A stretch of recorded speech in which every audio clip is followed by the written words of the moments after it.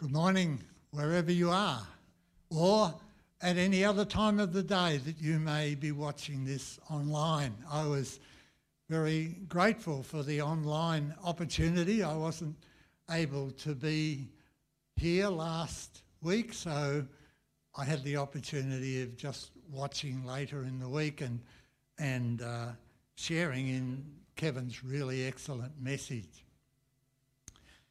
As you would be very aware, we're, I was going to say in the middle of a series, we're actually getting towards the end of the book of Ephesians. And I'm very grateful to those who have laid down some incredible teaching so far in this wonderful book.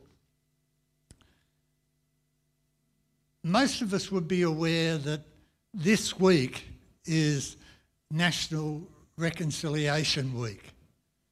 We're actually about halfway through, and that's both an urgent and important issue for us here in Australia and our relationship with our Indigenous people. It's therefore appropriate right now that we would recognise that reconciliation is actually a major theme, if not the major theme, of the book of Ephesians. Peterson, in his introduction to the book of Ephesians, writes that reconciliation is the dynamo at the heart of the universe. From God's perspective, reconciliation is the dynamo at the heart of the universe. The reconciliation that Ephesians is particularly dealing with, of course, is our reconciliation to God through Jesus, through the cross. But there's also another important theme in Ephesians, which is the reconciliation between belief and behaviour.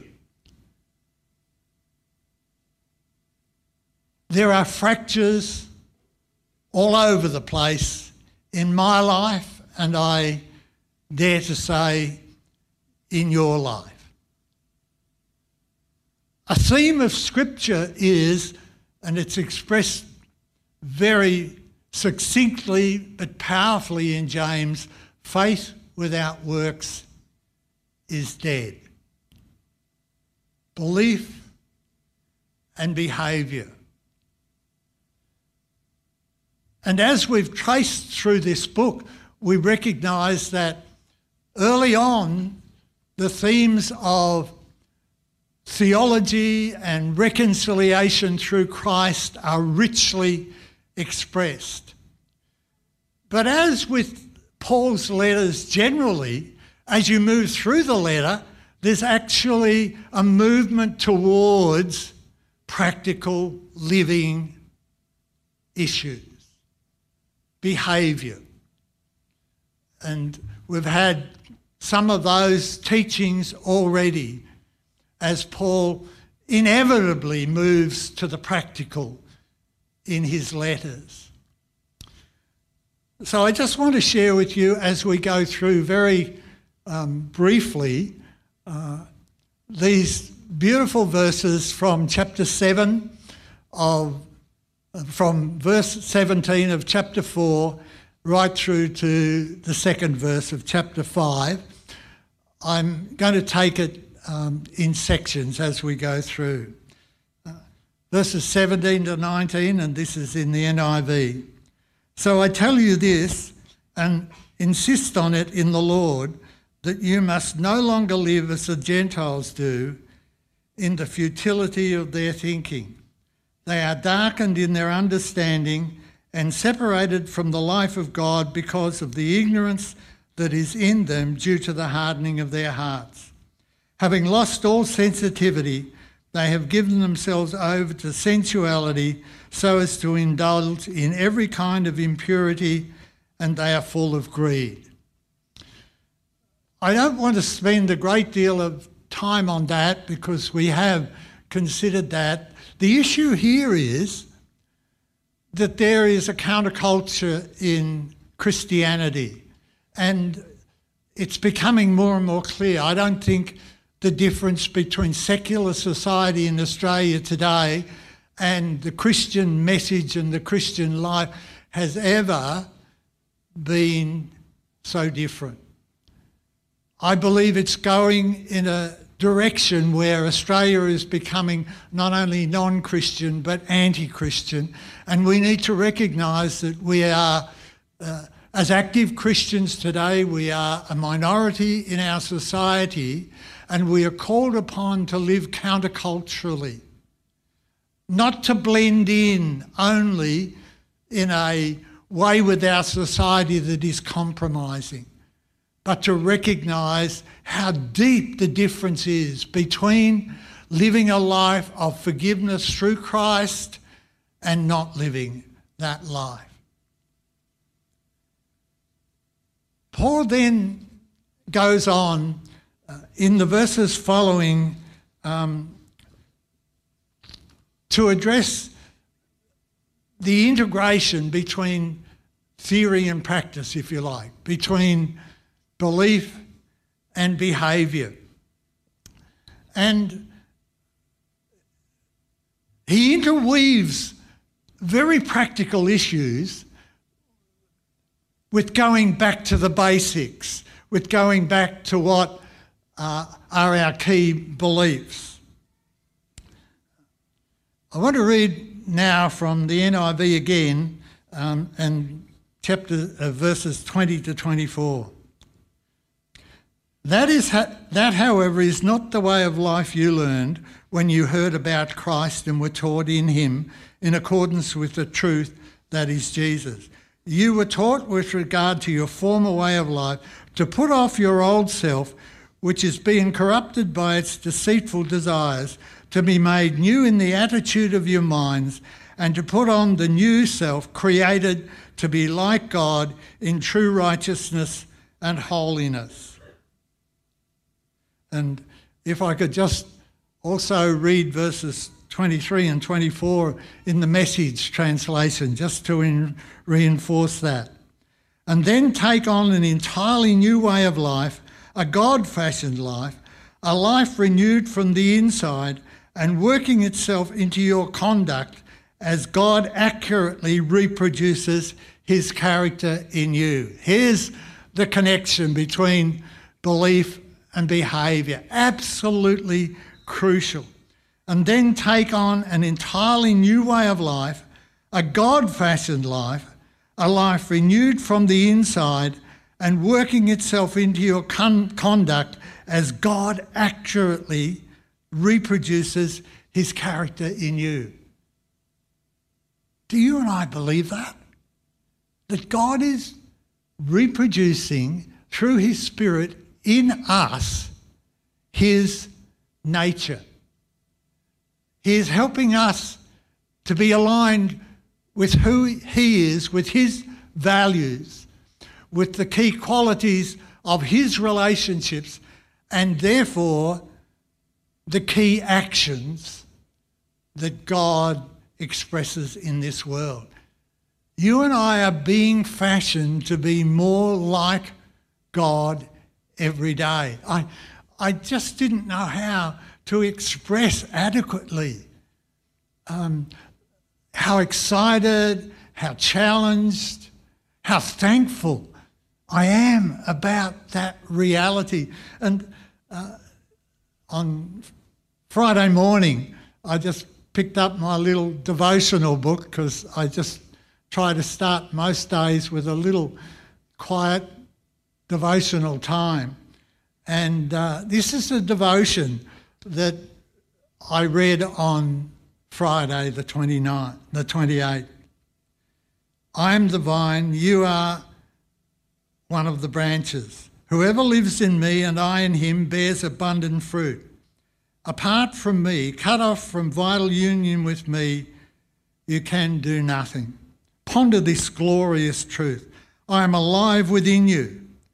Just as sap flows from a vine through its branches, so my life flows through you.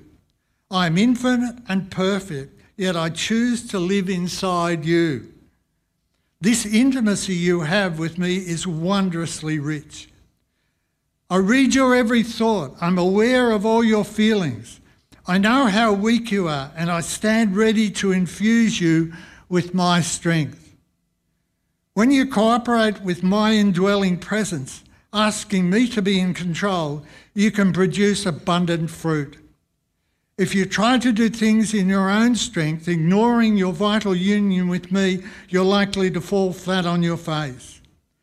Anything you do produce apart from me will have no value in my kingdom. So nourish well your intimacy with me.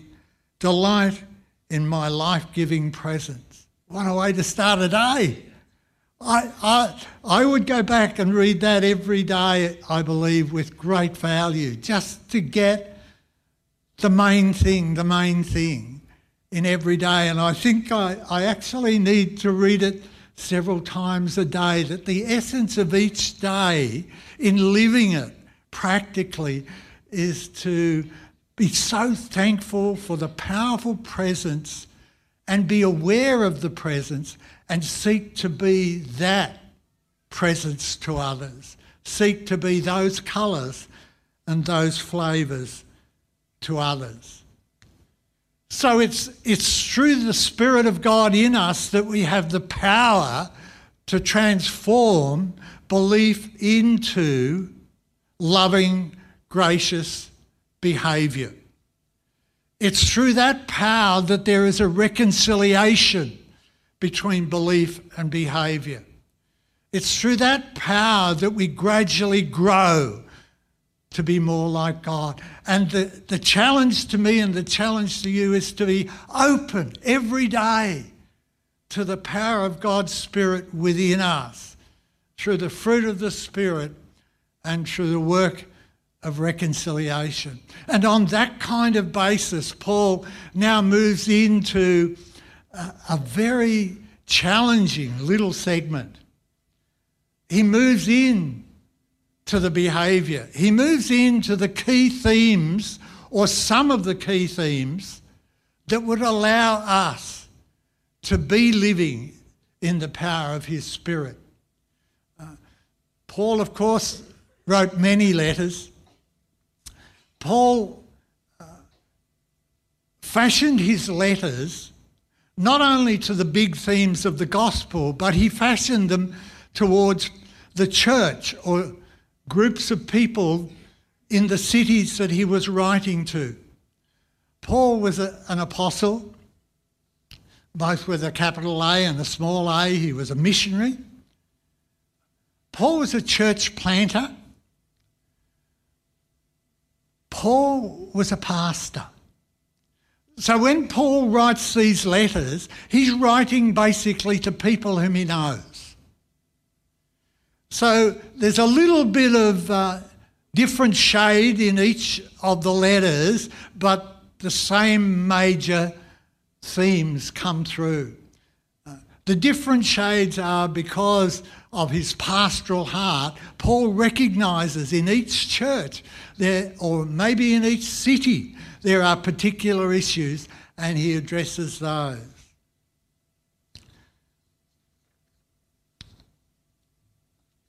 So from verse 25, this is what he writes, and there are three key themes that I briefly want to draw out of this.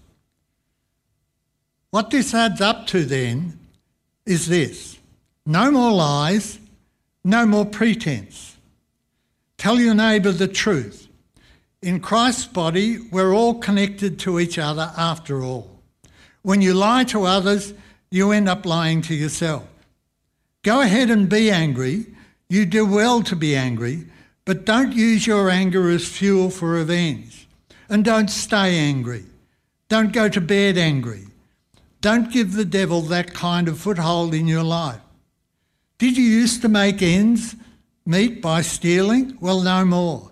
Get an honest job so that you can help others who can't work.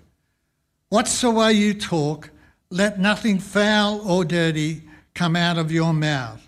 Say only what helps, each word a gift. I think there are three themes woven together very poignantly in those verses. The first one is one that deals with Christian character or honesty.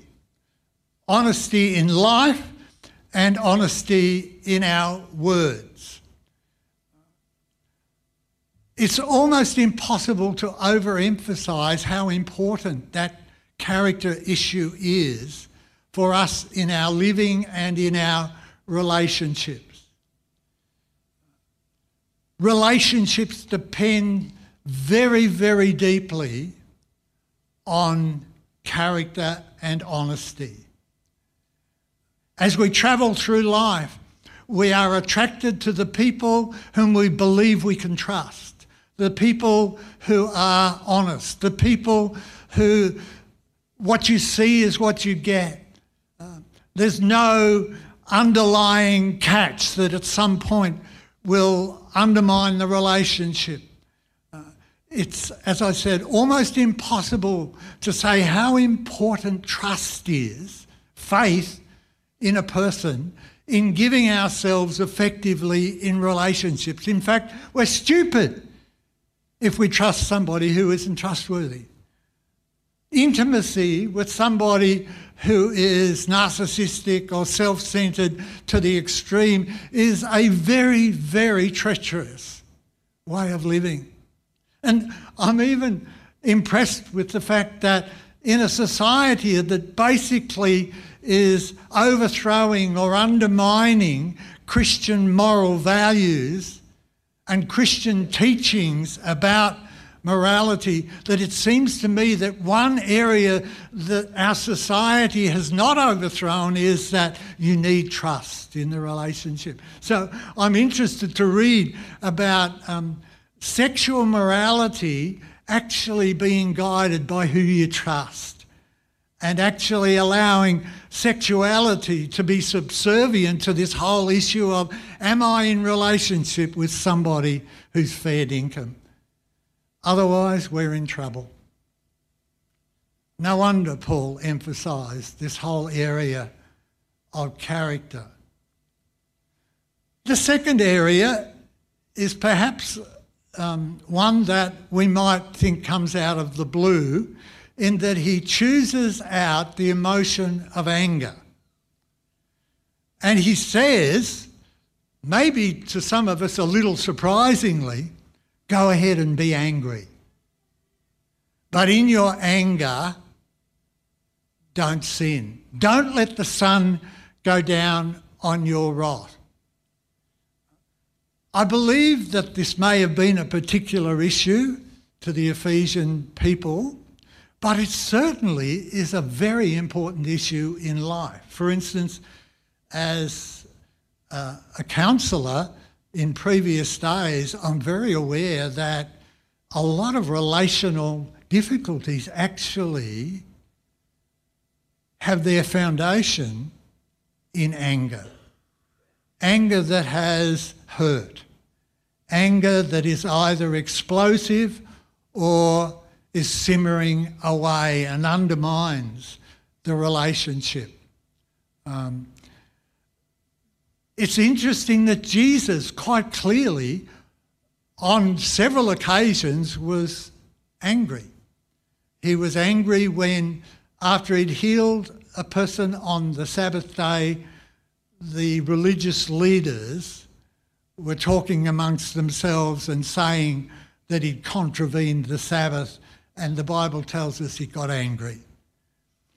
When he cleared out the temple of the people who were making money off religion and sometimes extorting, he was angry. It says quite clearly. So there's actually no major problem or sin in being angry. In fact, you could see it very, very constructively.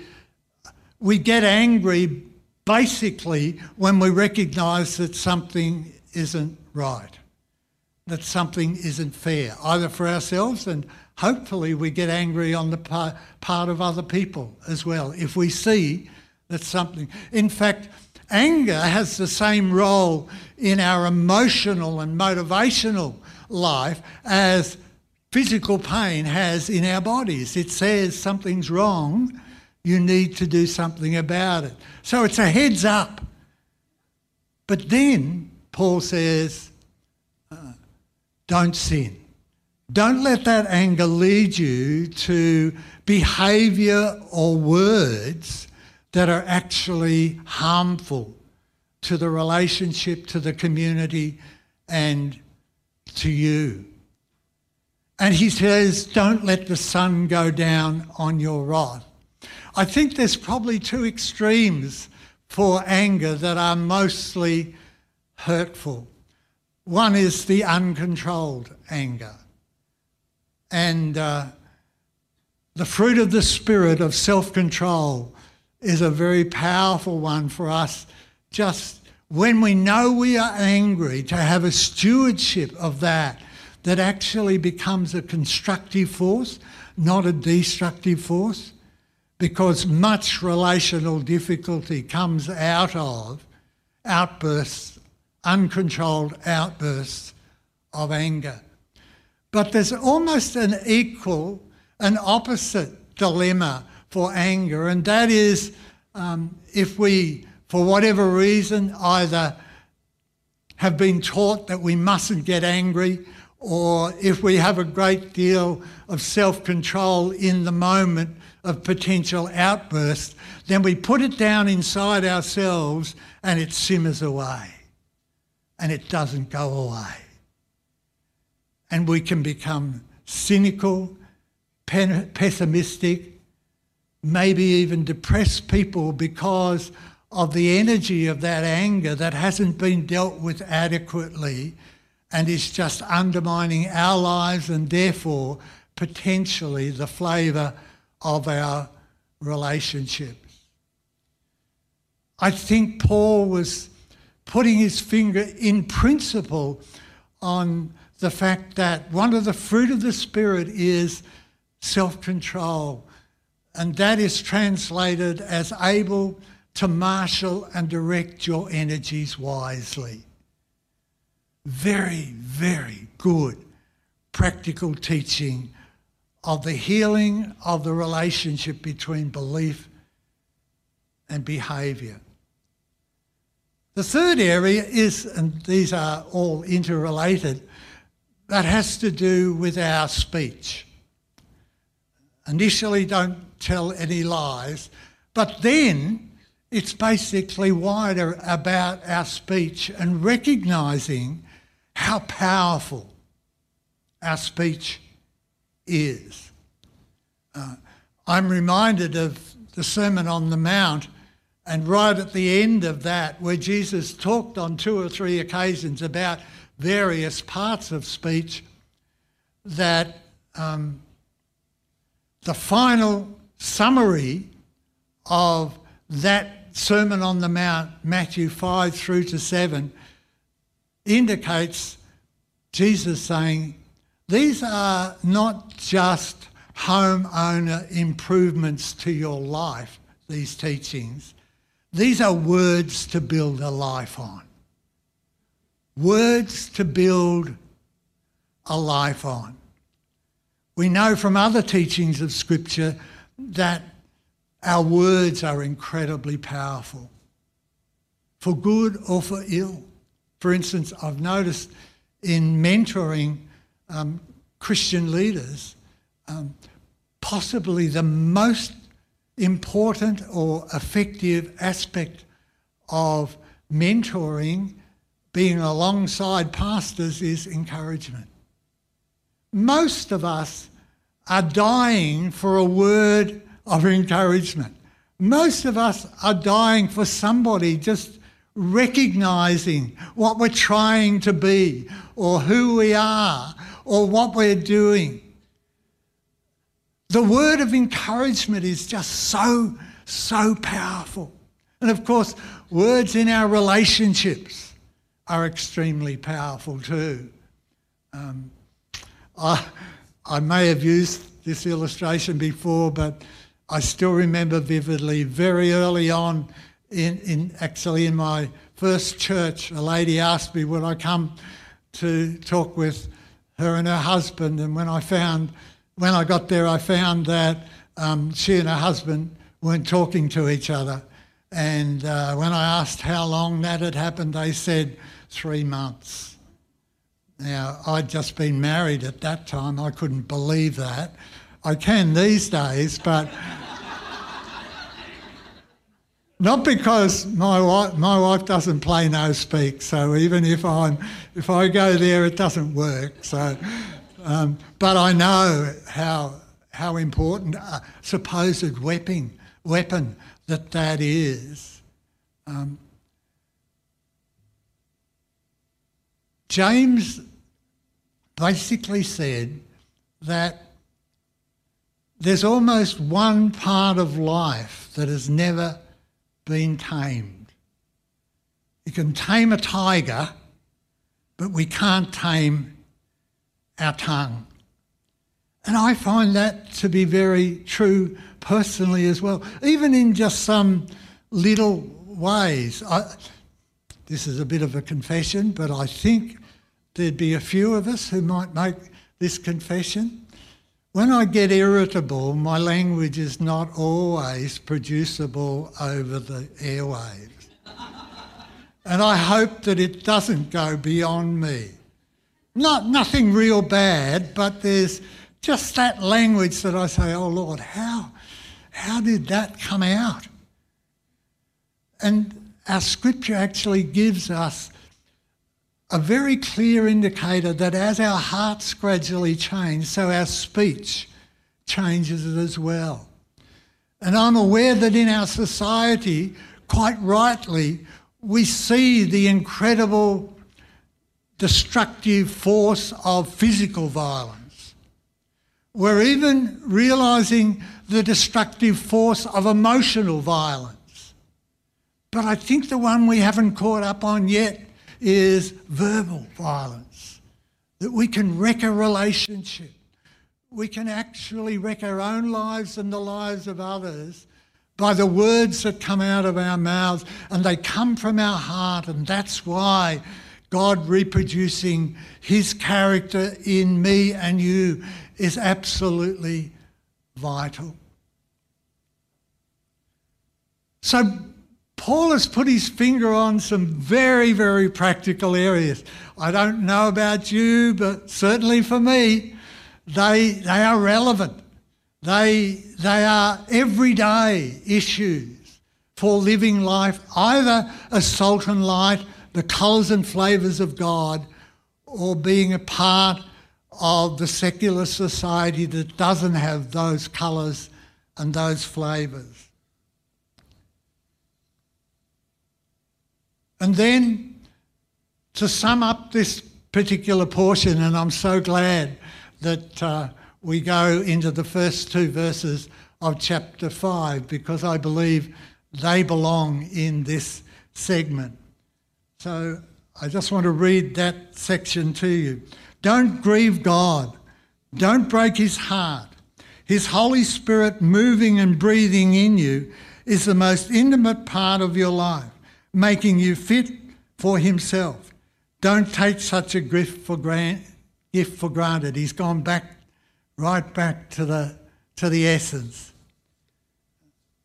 And then he comes into chapter 5 and the first 2 verses of chapter 5. Be kind and compassionate to one another, forgiving each other, just as in Christ God forgave you. Follow God's example, therefore, as dearly loved children, and walk in the way of love, just as Christ loved us and gave himself up for us as a fragrant offering and sacrifice to God. So he's coming back to the basics. And Paul is then very briefly reinforcing what is the dynamo at the heart of the universe, reconciliation. and what actually makes reconciliation possible. And it's the compassion of God and the grace of God. And that we, as God is compassionate and gracious towards us through Jesus and the cross, but generally in life, we love and serve a kind, a patient, a gentle God. A God who is inside us, changing us from the inside out. He doesn't bash us over the head unless, for some reason or another, that might, I'm very hesitant about this, but that might be the best thing to do. Very hesitant about that. But God can be very direct and very strong at the extremity, but his nature is love and grace.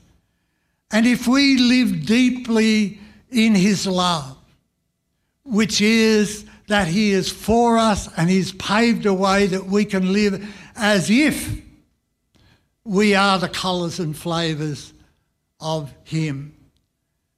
If we live deeply in that, then we will be able to accept his grace, which allows us to live every moment of every day to the full as if we had never sinned. And if we embrace that grace, that getting better than we deserve, we will be able to give other people better than they might deserve. And therefore, this reconciliation between God and ourselves, an internal reconciliation with ourselves and who we are, and then a reconciliation with our neighbour, will have the dynamo, the power to make our lives beautiful for God. Let's pray together. Father, thank you so much for that internal dynamic, your spirit. What a privilege. Help us to open ourselves to that power every moment of every day. Remind us that you are for us. Father, thank you for your Spirit working in us right now in practical areas of character and of our emotional life and our speech. Just remind us that there is a fracture between belief and behaviour that you are wanting to heal in us today, tomorrow and beyond. Thank you in Jesus' name. Amen.